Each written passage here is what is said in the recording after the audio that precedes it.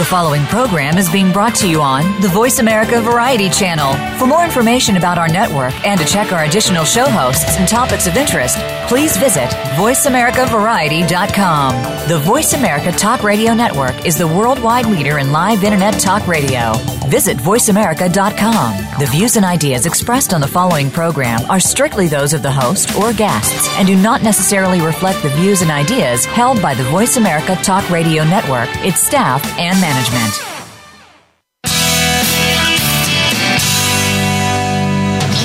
Welcome to Go Green Radio, brought to you by Covanta Energy. Reduce, reuse, recycle, rethink renewable energy and energy from waste. This program will help start you thinking about how to protect our world and its important resources. Now here's the host for Go Green Radio, Jill Buck.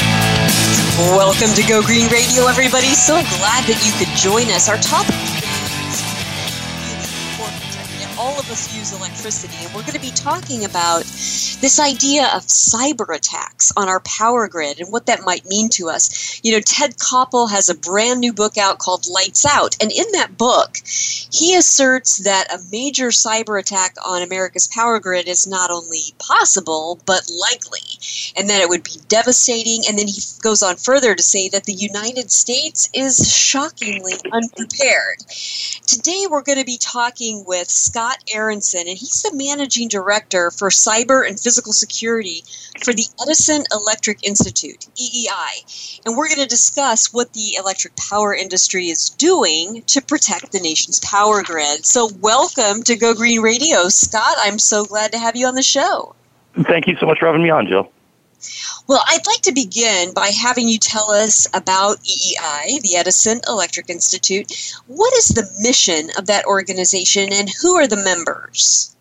Sure. So thanks, Jill. So EEI is the trade association for the nation's investor-owned utilities. That's really the large companies that operate the power grid. The grid is made up, you may know, of not just investor-owned utilities, but sometimes cooperative systems, municipal systems, there's independent power generators, and so on. But EEI's membership is the investor-owned segment.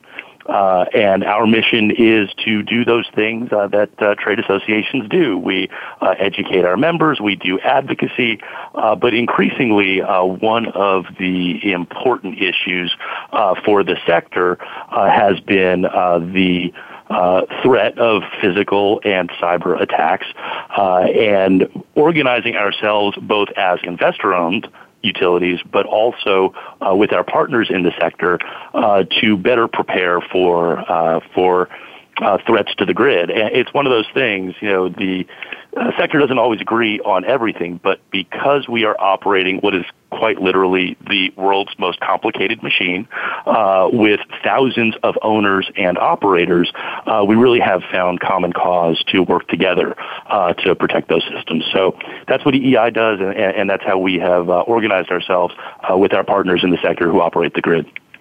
Very good. And as I mentioned in the intro, Ted Koppel's book, Lights Out, paints a pretty grim picture of our nation's readiness for a cyber attack on the power grid. And as we dive into the particulars of what a cyber attack could mean for everyday Americans, I'd like for you to help us understand the role that utility companies play in cybersecurity versus the role of government. What are the various components of cybersecurity, and who is responsible for what? So it's a really good question. I guess a couple of things come to mind. We, the owners and operators of the nation's electric infrastructure, are really good at operating our infrastructure. It's our job, and we've been doing it for the better part of a century. What we don't have is intelligence gathering capability. What we don't have is a law enforcement responsibility. What we don't have technically is a national security mandate. That said, we understand that we are the electric grid and the service we provide is critical to the life, the health, the safety of all Americans, of our national and our economic security. So we have to work in partnership with the government. The government does have all of that expertise, law enforcement and intelligence gathering and a standing army and so on. But the government needs us. They don't necessarily have the expertise of operating the grid. when it comes to cyber specifically, there is, I guess I'd put it this way. There has been this focus on cyber for probably the better part of the last 10 years. Oh my goodness, we have all of these digital networks that are operating the electric grid, and they are vulnerable to attack. We're going to have a cascading blackout that is going to last for months and months and months. That's been this thinking. Well, cyber is the new sort of shiny object that everybody has been chasing. But at the end of the day, we operated the grid in a manual way for quite literally decades. And so while a cyber attack on an operational technology system that operates the grid certainly would make for a bad day, it's not necessarily one that would be catastrophic or the 18-month blackout that Ted Koppel suggests is not just likely but inevitable. We would be able to go back to manual operations in a slightly less efficient way, re-engineer the grid during the crisis, and at least provide the basic services that need to be provided to protect that life, health, and safety of all Americans. Mm-hmm. You know, Koppel writes that while there are 3 power grids in the U.S., it would only take a well-designed attack on one of them to cause devastating effects on the nation. Is that true, Scott? And if it is, help us understand this in greater detail, because I think a lot of Americans really don't understand the infrastructure that's involved. And it's complicated. I understand that. And it's part of why it is so easy to get captured or entranced by some of the movie script scenarios that are out there.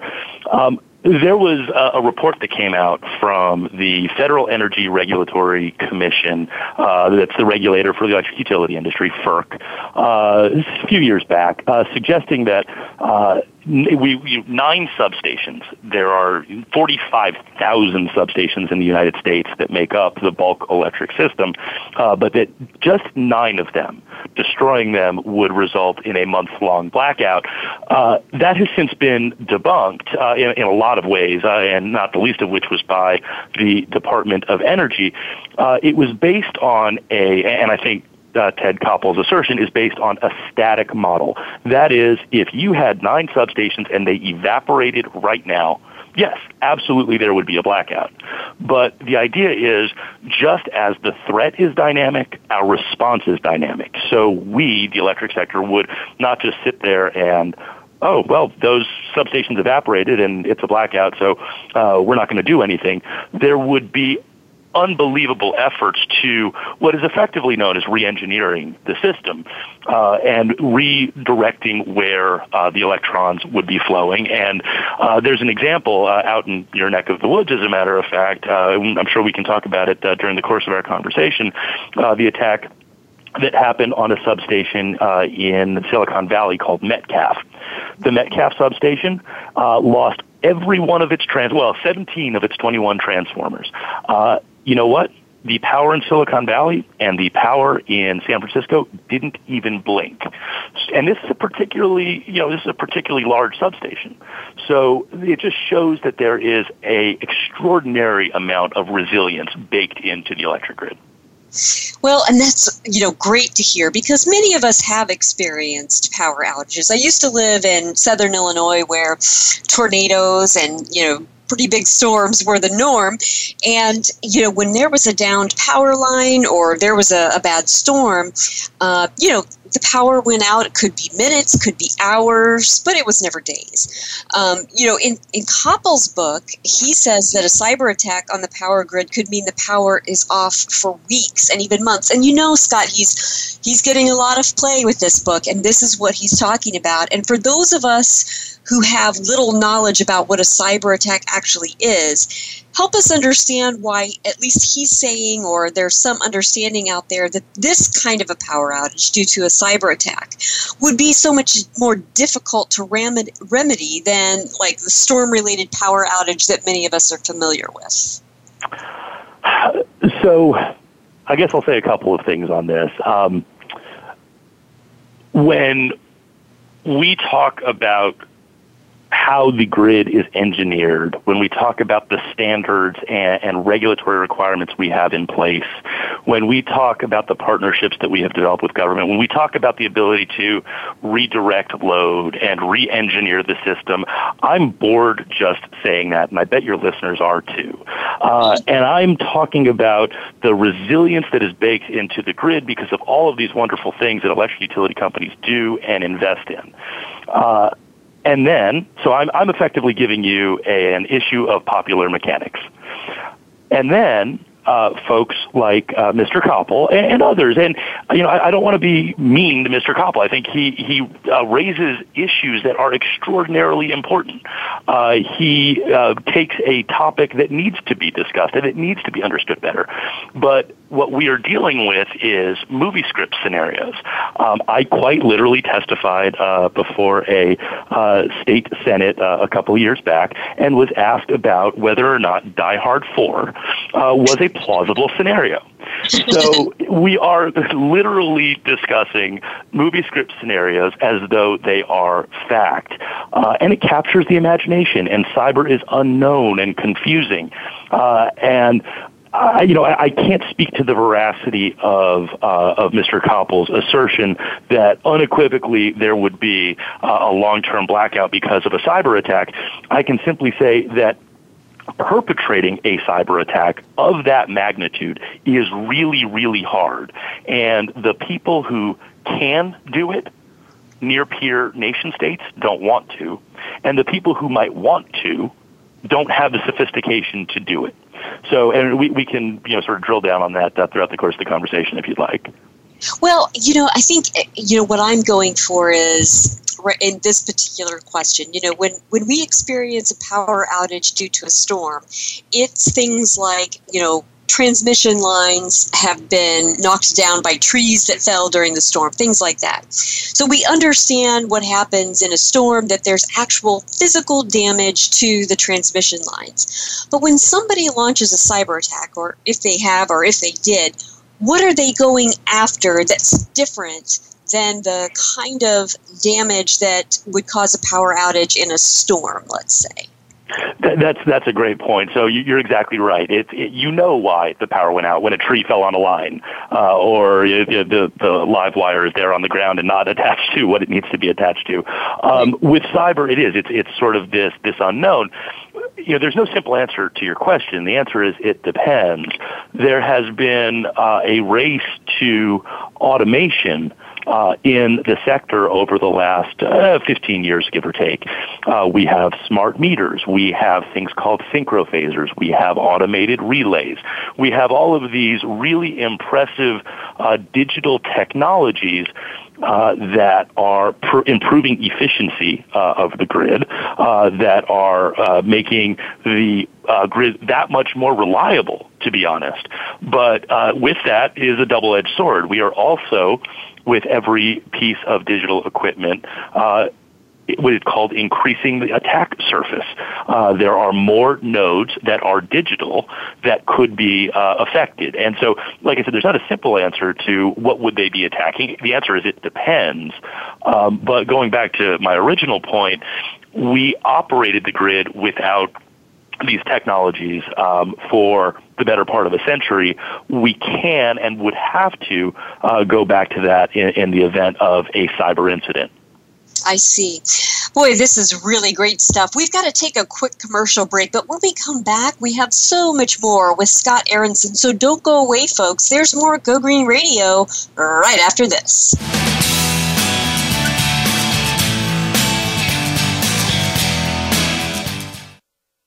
News, opinion, Hear me. your voice counts. Call toll-free 1-866-472-5787. 1-866-472-5787. VoiceAmerica.com. Take a wild guess. How much garbage generated in the United States today is converted into energy?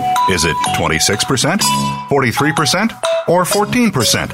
Working here and around the world to produce a reliable supply of clean, green energy, Covanta Energy works with communities to turn household trash into energy. Oh yeah, that question I asked earlier? Today, only 14% of U.S. garbage is converted to energy. Just 14%. Covanta alone processes half of that municipal solid waste into renewable energy for a cleaner world. For more information about Covanta Energy, visit us today at www.covantaenergy.com. Conservation starts with us. Learn about environmental concerns each week when you tune in to Our Wild World with host Ellie Weiss. Our show centers on Africa each week and what's being done to save our wildlife, ecology, and ourselves. However, we'll also discuss what's going on closer to home.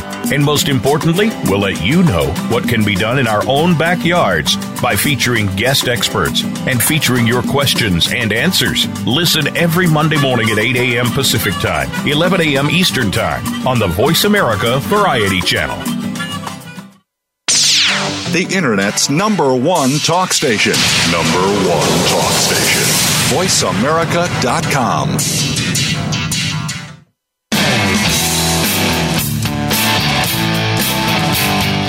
You're listening to Go Green Radio with your host, Jill Buck.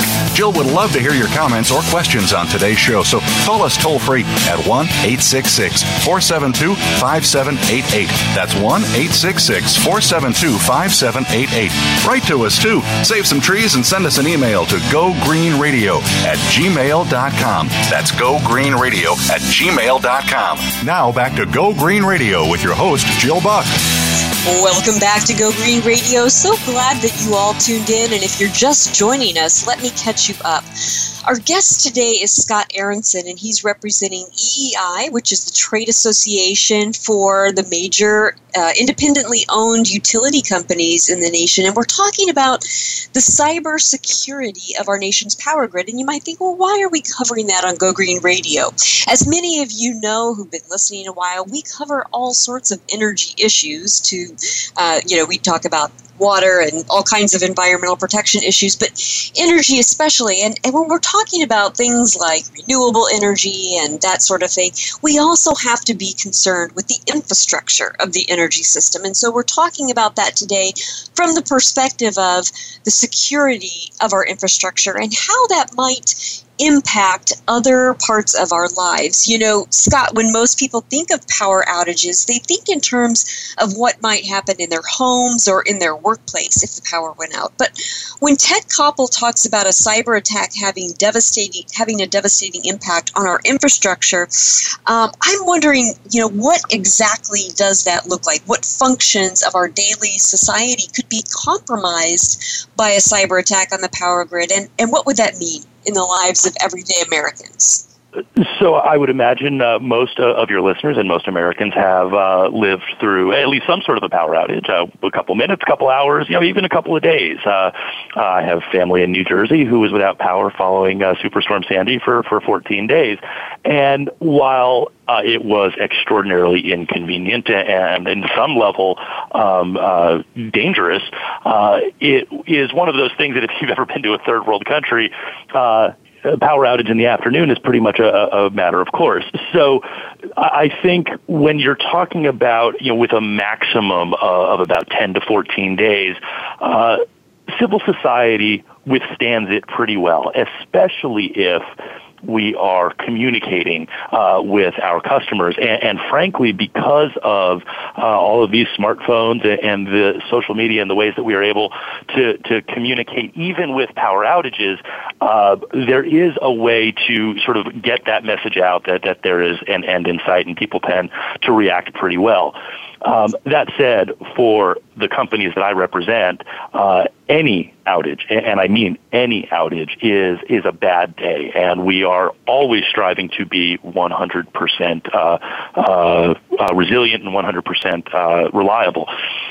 With respect to how that impacts other sectors, the electric grid is often called the most critical of the critical because all the other sectors rely on us. Well, let me tell you this. If we don't have water, we can't generate steam or cool our systems. If we don't have telecommunications, we can't operate. If we don't have transportation and pipelines, we can't move our fuel. If we don't have financial services, we can't trade our product or have access to capital markets. There are a lot of ways to impact the electric grid short of attacking or impacting the electric grid. So we have worked very closely with other interdependent sectors to make sure that the coordination across sectors, so kind of east-west, across the sectors, and then north-south between industry and government is strong and getting stronger. And there are a lot of different ways that we do that. Well, and I think that's important to note, that the power industry is collaborating in that way with other vital sectors. You know, I read, and this is a kind of a follow-on to that, I read on EEI's website that the power industry is not waiting for congressional action in order to enhance its cyber defenses. Good move, by the way, because congressional action is tough to come by these days across any sector. Talk to us about some of the specific initiatives that the industry is undertaking to guard against cyber attacks. So you're exactly right, and this isn't a knock on Congress. I think Congress, if we are trying to move at the speed of the adversary, Congress and regulation is not the answer. Really what it needs to do is be industry-led. And so one of the things that we are doing, and I'm privileged to serve as the secretary of the Electricity Subsector Coordinating Council, the ESCC. And this is a group of 30 CEOs. So this has risen to the top of the enterprise of every one of our companies. They meet 3 times a year with each other and then with senior government officials from the Department of Energy, the Department of Homeland Security, the White House, the FBI, the intelligence community, the Department of Defense. We all recognize that critical infrastructure, I said it before, that is critical to life, health, and safety is a shared responsibility. So these CEOs who understand that protecting their assets is that they own and operate is their responsibility, both from a fiduciary standpoint, if the equipment isn't spinning, we're not making money, but also from a patriotic duty. We are providing a service that is critical to national and economic security. So they meet, and they don't just meet and say, you're doing a heck of a job and move on. These leaders are actually setting priorities, creating accountability, providing resources to initiatives that are improving the security posture of the sector and by extension, the nation. I can go on and on this, but I'll give you just a quick flavor. They break down into effectively 4 categories of things that we are doing with the government to improve security. The first is deploying tools and technology. You know, when I give speeches on this, I say the government's got some pretty cool toys, and we want those on our systems. So it really is about improving situational awareness. It really is about understanding the things that are happening on our grid and being able to react in near real time. The second sort of bucket of items that the Sector Coordinating Council works on is improving the flow of information. And that really means making sure the right people are getting the right information at the right time. Actionable intelligence. So a CEO needs a certain class of information. They need, if the chief security officer runs down the hall and says, Mr. or Mrs. CEO, we have a problem, you don't want the CEO saying, who the heck are you, get out of my office. You want the CEO to have an understanding of what the threats are that are out there and be able to make informed decisions about the best ways to mitigate. You need operators, button pushers, to have a different class of information, actionable intelligence. And then, going back to tools and technology, because you're talking about cyber events that quite literally move at the speed of light, you want machine-to-machine information sharing. The third place that we're focusing on, we've talked about it already, cross-sector, working with other sectors with which we are interdependent on exercises and on mutual preparedness and on ways to leverage each other's resources in the event of an incident. And then the last goes to incident response. You know, if we are talking about security, it's not just about protecting and defending everything. You can't protect everything from everything. So what we have to do is understand that we have to be right 100% of the time. The adversary has to be right once. given those odds, we have to dedicate some of our resources not just to the defense, but also to the response and recovery. So, again, if you're kind of keeping score at home, tools and technology, flow of information between the government and the industry, working with other sectors, and then responding to incidents when they occur, making sure bad days do not become catastrophic days. Absolutely.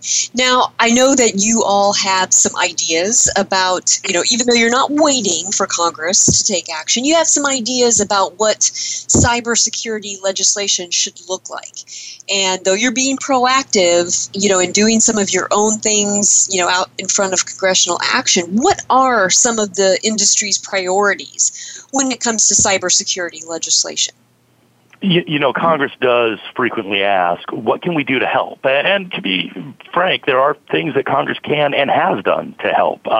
Improving the flow of information. They passed the Cyber Information Sharing Act last year that really is helping incentivize targets of attack. So the owners and operators, with coming forward with details about the incident that affected them for the benefit of the whole. We're all in this together.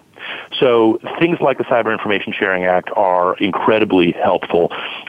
Other things that Congress can and is beginning to do, when you're talking about critical infrastructure, one of the things we want to be able to do is understand better the insider threat. So often we look outside of our borders or at criminals who may be doing things to impact us. Well, some of the biggest threats come from within companies because they do have access to a lot of critical infrastructure. And so doing a better job of vetting those people who have access to critical components of the grid is something that without an act of Congress, the FBI simply can't help us with unless there is a specific incident. So we're working to improve our understanding of who has access to our stuff. And then the last, one of the things that the government is particularly good at, if you look at the, the national labs, if you look at the Department of Homeland Security Science and Tech Directorate, if you look at some of the advanced research projects and some of the grants that they give to universities, basic research, R&D, really looking at the new tools and technology that can be deployed to improve the security posture of critical infrastructure sectors. Let me ask you this, Scott. And a lot of people know about the smart grid. A lot of people are familiar with the idea of smart meters. Again, that does, and you mentioned this earlier, open up a new opportunity for hackers or, cyber terrorists to maliciously attack the grid. As the power industry is deploying these new technologies to make our grid more reliable, to create redundancies that could, help us in a power outage situation, what are some of the things that the industry is doing to ensure that the architecture, that the technology that we're putting in, that they're safe from cyber attacks? Is that happening simultaneously to the installation of the smart grid technologies? So I wish I had a slightly better answer on this. Now, the best approach to security is always to bake it in, not to bolt it on after the fact. But I mentioned earlier there was this rush to automation without, much like the development of the internet on its own, it was never meant to be a secure platform. Well, the smart grid, hey, let's get these smart meters out there. They're going to help efficiency. They're going to give us better insight into how we're using electricity. This is great. We probably wanted to be a little bit more cognizant of the security vulnerabilities that were being introduced. Now, that said, we are constantly evolving our systems. We are constantly looking at ways to build in that redundancy. There is, I mentioned 45,000 substations in the United States. There is a lot of excess capacity, for the most part, that you could lose assets around the nation and really not have too much impact to the reliability of the grid. But it's a constant struggle. It's a constant. It requires constant investment and vigilance.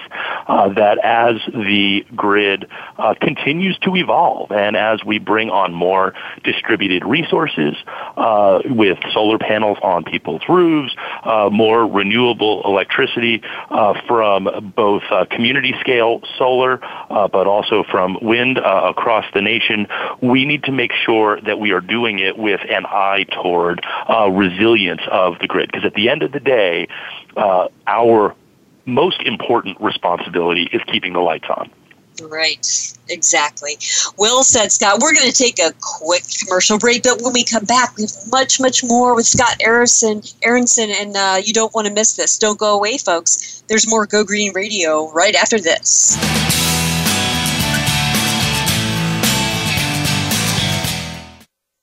News, opinion, Hear me. your voice counts. Call toll free 1-866-472-5787. 1-866-472-5787. VoiceAmerica.com.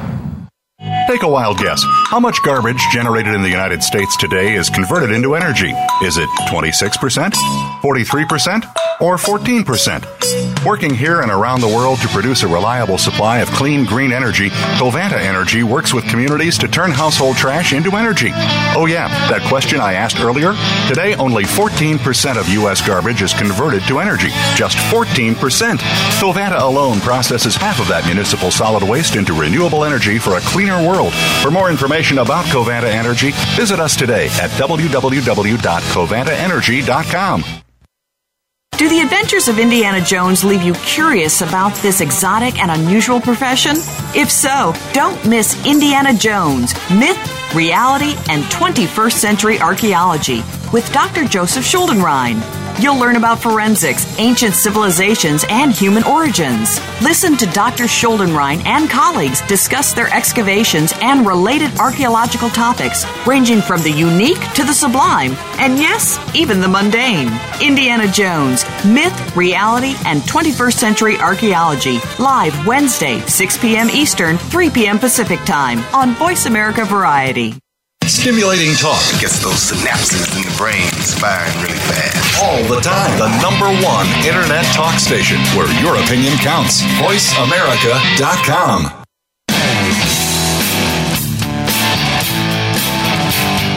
You're listening to Go Green Radio with your host, Jill Buck. Jill would love to hear your comments or questions on today's show, so call us toll-free at 1-866-472-5788. That's 1-866-472-5788. Write to us, too. Save some trees and send us an email to gogreenradio@gmail.com. That's gogreenradio@gmail.com. Now back to Go Green Radio with your host, Jill Buck. Welcome back to Go Green Radio. Today we're talking about cybersecurity and its impact on our power grid. And our guest today, in case you're just tuning in, is Scott Aronson. He's the Managing Director for Cyber and Physical Security for the Edison Electric Institute, EEI. That's the trade association for all the major power companies out there. And we've been talking about a new book that Ted Koppel has out. It's getting a lot of attention. It's called Lights Out. And in that book, Ted Koppel reports that a former chief scientist of the NSA revealed to him that China and Russia have already penetrated the grid. Scott, what can you tell us about these events, and how did the power industry respond? So you look around the world, and particularly at what we call near-peer nation-states, and certainly China and Russia fall into that category, and you understand that there is extraordinary sophistication of their cyber capabilities. And let me also tell you, the United States has extraordinary sophistication of its cyber capabilities. So in those instances, you're almost going back to a Cold War mentality of mutually assured destruction. John Brennan, the director of the CIA, used the phrase, I'm going to paraphrase it a little bit, those who can do things to us don't want to. Those who want to can't. And I think it's important to note that, yes, there's something called, the term of art is advanced persistent threat. And that is those particularly sophisticated near-peer nation states are absolutely targeting critical infrastructure around the world, including in the United States. But the acting on it is something that is very likely going to be done in concert with an act of war. So while it is a concern to us, and as a sector, we are organizing ourselves to be able to withstand that advanced persistent threat and to respond and recover as efficiently as possible. That's an important point, because that becomes a deterrent. If the adversary realizes the attack doesn't have the impact that they want it to, they're going to go someplace else. So it really is incumbent upon the sector, and the sector takes this responsibility seriously, to ensure that an incident does not have the intended effect. Mm-hmm. In the event that a catastrophic cyber attack occurs, what would happen next? I mean, is there a plan to deal with widespread long-term power outage on the part of a local, state, and government, federal governments? What happens in case that actually does happen? So this is where a lot of planning is going into effect right now. So, we'll go beyond the response and recovery. I will say that the industry is constantly preparing. We have spare equipment. We have something that is known as mutual assistance, and you've seen it with storms. The affected area, all of the companies from around the country descend on the affected area with crews and linemen and bucket trucks, string the line back up and restore power. We're trying to do the same thing, and we are building out that same capacity to be able to respond to cyber incidents. Backup equipment, re-engineering the system, going to manual operations, great. Your question is, what if all of that fails?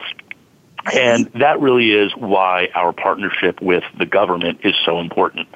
Now we're talking about what are quite literally existential threats to the United States, and continuity of government, continuity of the operations of the nation is well within the responsibility of the federal government. And you would have to talk to them to get a better sense of exactly what those called COOP plans are looking like. But I do know that there are a lot of very smart people at FEMA, the White House, the Department of Defense, the National Guard, who give this all of their attention. Mm-hmm. And the effect of something like that would ultimately be felt at the local level. And so my hope, and if I could put a bug in somebody's ear, it would be that someone is working with the U.S. Conference of Mayors, because, while FEMA, can do many things, the local government and local law enforcement and emergency response teams would be the ones who would be helping people on the ground. And so my hope is that they're being cut into the conversation. So I'll respond to that a little bit. We look at partnership with government as not just the sector and the federal government, state, local, international even, especially among our allies, has been a focus as well. The National Governors Association, the National Conference of Mayors, the big city mayors, the state legislators, state emergency managers are all coming together on this. And I have, it was the Chief Information Officer of the state of Maryland said, states are the consequence people. And I think that's something that we all have to remember. When something goes wrong, it really is that state and local government that is going to ensure basic life-saving and life-sustaining measures are in place so that we can keep our way of life going. Absolutely. I'm sure that we have a lot of listeners out there saying, well, gosh, what should I do? How should I react to this threat scenario? And in Ted Koppel's book, he gives some examples of, different groups of people and different individuals who are, coming up with their own ways of reacting to this threat. Is it even possible for an everyday American to prepare for an event like this? This sort of falls outside of my area of expertise, but I can certainly react a little bit. Mr. Koppel's book is pretty interesting. His general thesis, and I happen to be interviewed for his book in a chapter called Guardians of the Grid. And while I don't have my Superman G that says Guardians of the Grid yet, it is a responsibility that we take seriously. And so I don't really let myself think about the really catastrophic what-ifs. But his thesis in his book was effectively that industry doesn't care because they're profit-motivated. Well, I can tell you unequivocally that is untrue, and I've seen it firsthand at the highest levels of the sector. Second, he says government is incompetent. And I just don't subscribe to that theory.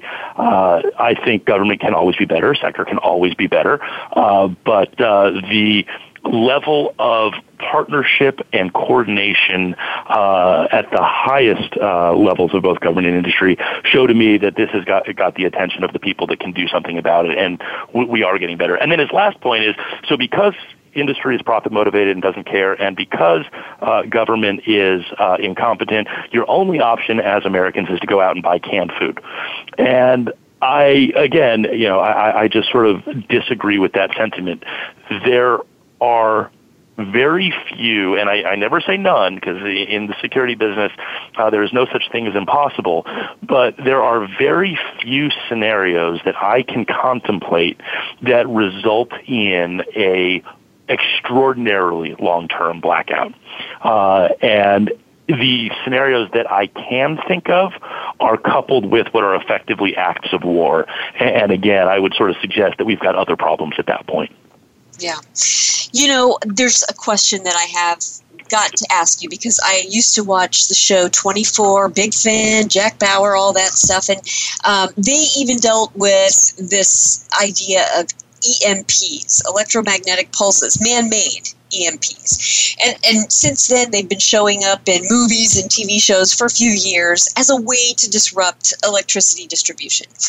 I want to know from you, Scott, what is the truth about EMPs, and to what degree does the power industry have concern with this type of a threat? So I'd put it this way. It is one of the potential threats that is out there. We do not dismiss it. And in fact, the last Sector Coordinating Council meeting with several CEOs, dozens of CEOs and senior government officials spent a fair amount of time talking about EMP. Additionally, a group known as the Electric Power Research Institute, which is sort of the research arm of the sector. Some really smart electrical engineers are looking at EMP from a man-made device. And there's a couple different ways that this can come. There is a high-altitude blast from a nuclear weapon. Well, that requires a nuclear weapon, so that makes it in and of itself a pretty hard thing to perpetrate. Not impossible, but we're talking about a small group of people that have that capability. And then you're also talking about directed energy weapons, and these are far more localized. If you think back, as long as we're talking movie scripts, if you think back, if folks have watched Ocean's 11, they black out the Vegas Strip with what is effectively a directed energy weapon. That's a localized impact, and one that is relatively easy to respond to. So I will say this. EPRI, the Electric Power Research Institute, is studying very carefully how susceptible are we, in fact, to a high-altitude nuclear weapon? What would it actually do? And then rather than getting bogged down, and then what is the appropriate mitigation? What can we do to actually protect against and respond and recover as quickly as possible? Rather than getting bogged down in individual scenarios, is it a high-altitude nuke? Is it a directed energy weapon? Is it a combined cyber and physical attack? Is it a tsunami? Whatever it is, what we are looking at, because I think we all can have a failure of imagination, rather than trying to plan for every contingency of every scenario, instead, let's look at what the impact would be from any of these, and what are the fundamental things we can do as a sector to be prepared regardless of what the incident looks like. Absolutely. We're going to take a quick break on that, and we're going to be back with more with Scott Aronson. So, folks, don't go away. There's much more Go Green Radio right after this.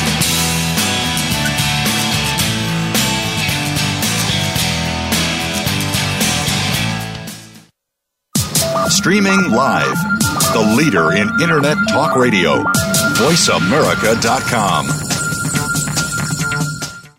Take a wild guess. How much garbage generated in the United States today is converted into energy? Is it 26%, 43%, or 14%? Working here and around the world to produce a reliable supply of clean, green energy, Covanta Energy works with communities to turn household trash into energy. Oh yeah, that question I asked earlier? Today, only 14% of U.S. garbage is converted to energy. Just 14%. Covanta alone processes half of that municipal solid waste into renewable energy for a cleaner world. For more information about Covanta Energy, visit us today at www.covantaenergy.com. Conservation starts with us. Learn about environmental concerns each week when you tune in to Our Wild World with host Ellie Weiss. Our show centers on Africa each week and what's being done to save our wildlife, ecology, and ourselves. However, we'll also discuss what's going on closer to home. And most importantly, we'll let you know what can be done in our own backyards by featuring guest experts and featuring your questions and answers. Listen every Monday morning at 8 a.m. Pacific Time, 11 a.m. Eastern Time on the Voice America Variety Channel. Streaming live. The leader in Internet talk radio. VoiceAmerica.com.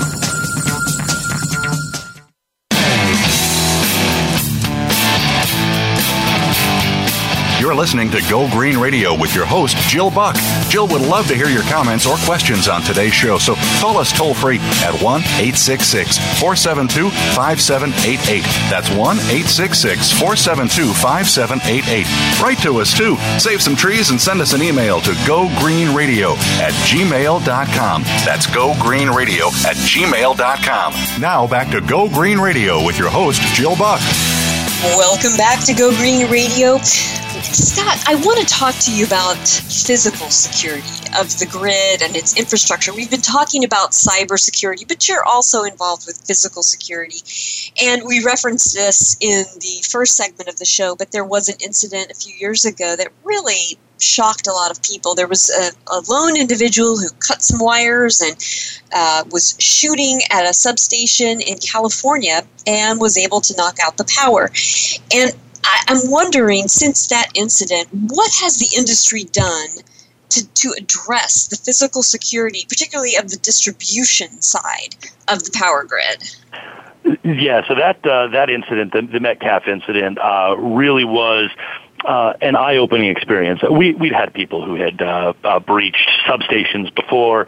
You get hunters who had a bad day and will take a pot shot at a transformer. You have copper thieves.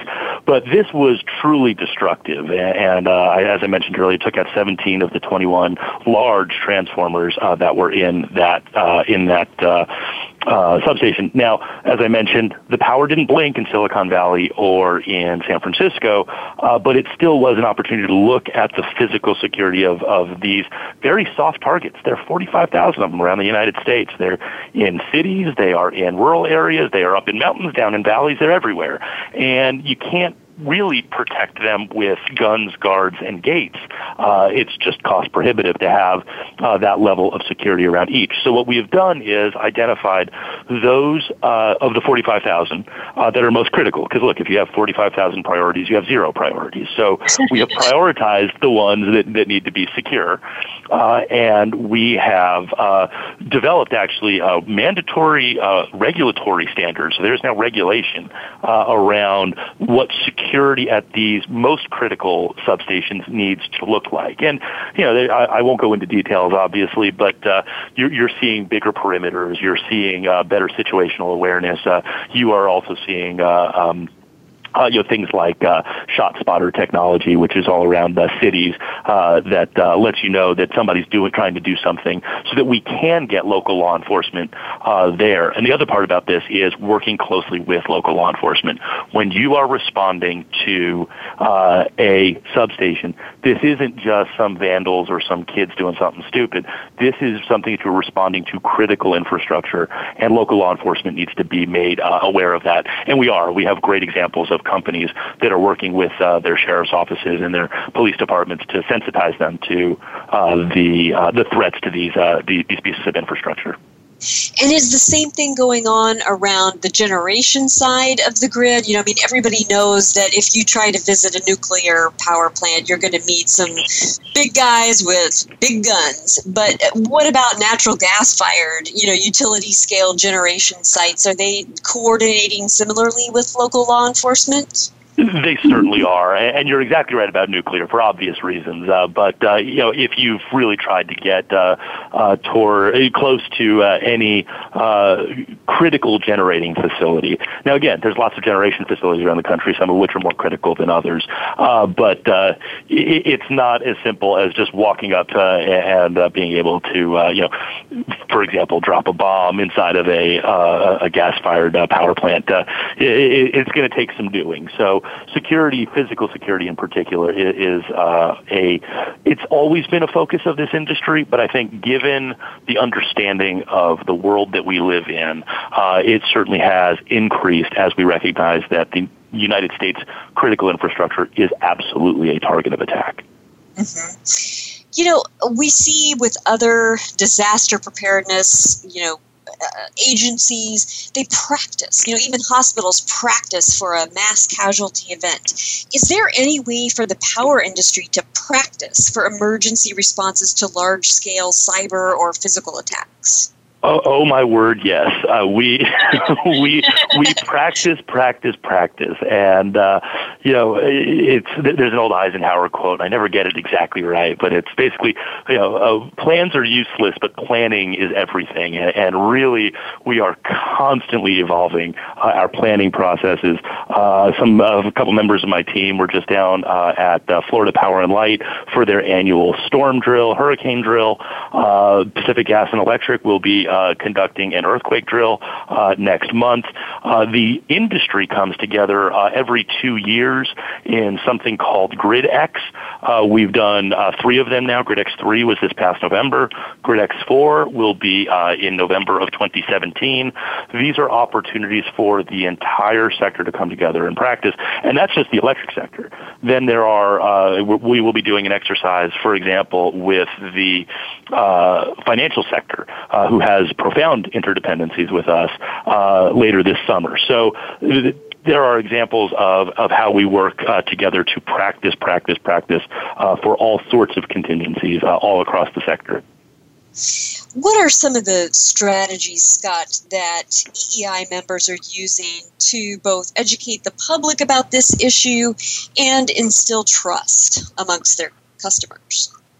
Well, it certainly starts with conversations like this one, Jill, and I think it's important. I think I'll be testifying actually with Mr. Koppel in the Senate Homeland Security Committee next week. There are any number of venues where we are changing the discussion, where I mentioned it before. There are movie script scenarios out there that are capturing the imagination of the American public, and while I would never say any of these things are impossible, I think they deserve some context. So the first part is helping people understand that the electric sector is not asleep at the switch and just ambivalent to the potential impacts to the infrastructure that we own and operate. That's the first part. The second is really helping people understand what they can do to prepare. And I joked about go buy canned food was effectively Mr. Koppel's suggestion. I think we need to understand that every American ultimately is responsible for themselves, and understanding that there are threats out there that may require you to take care of you and your family for a short period of time. Once we start getting out, 14 days, then we're talking about a more massive government response. But to the extent that the American public understands that what we have is infrastructure that is vulnerable to cyber, physical attacks, natural disasters, that the industry is absolutely working its tail off to prepare for these things, but that occasionally we will not succeed, but that we are on it when it comes to response.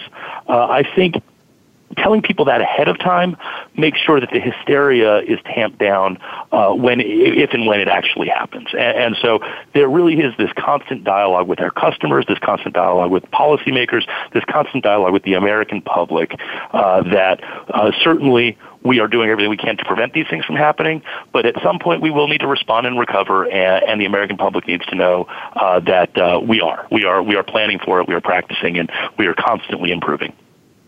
You know, one of the things I've noticed over 8 years of hosting Go Green Radio is that, you know, when we talk about various emergency scenarios, the time that we need to take care of ourselves is increasing. So, you know, early on in the show, we talked to some folks about being prepared for food security issues, and they said, be prepared for 3 days. Earlier this year, we had folks from FEMA on talking about the threats that are associated with El Nino, and they said, be ready for 7 days. And now, you know, today we're hearing, be ready for 14 days. And I think it's really important for our listeners to know that, you know, this is the case, that we need to have some built-in resiliency of our own, and that the government actually does have some recommendations for that on their website. I believe it's ready.gov.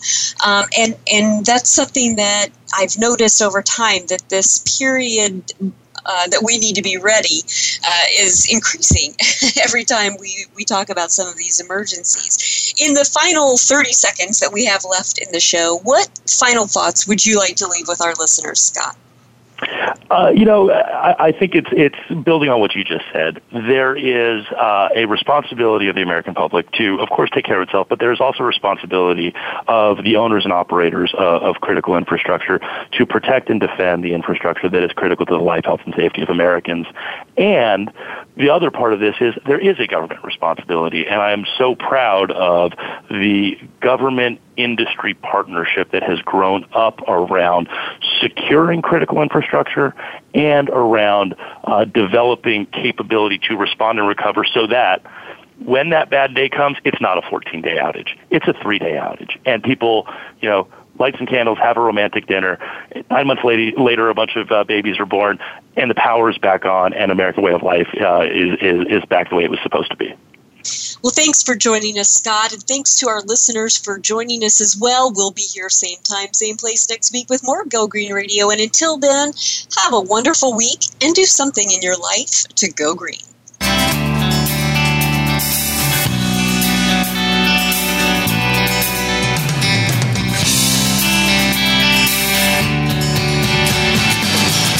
Did you get some terrific ideas from today's show?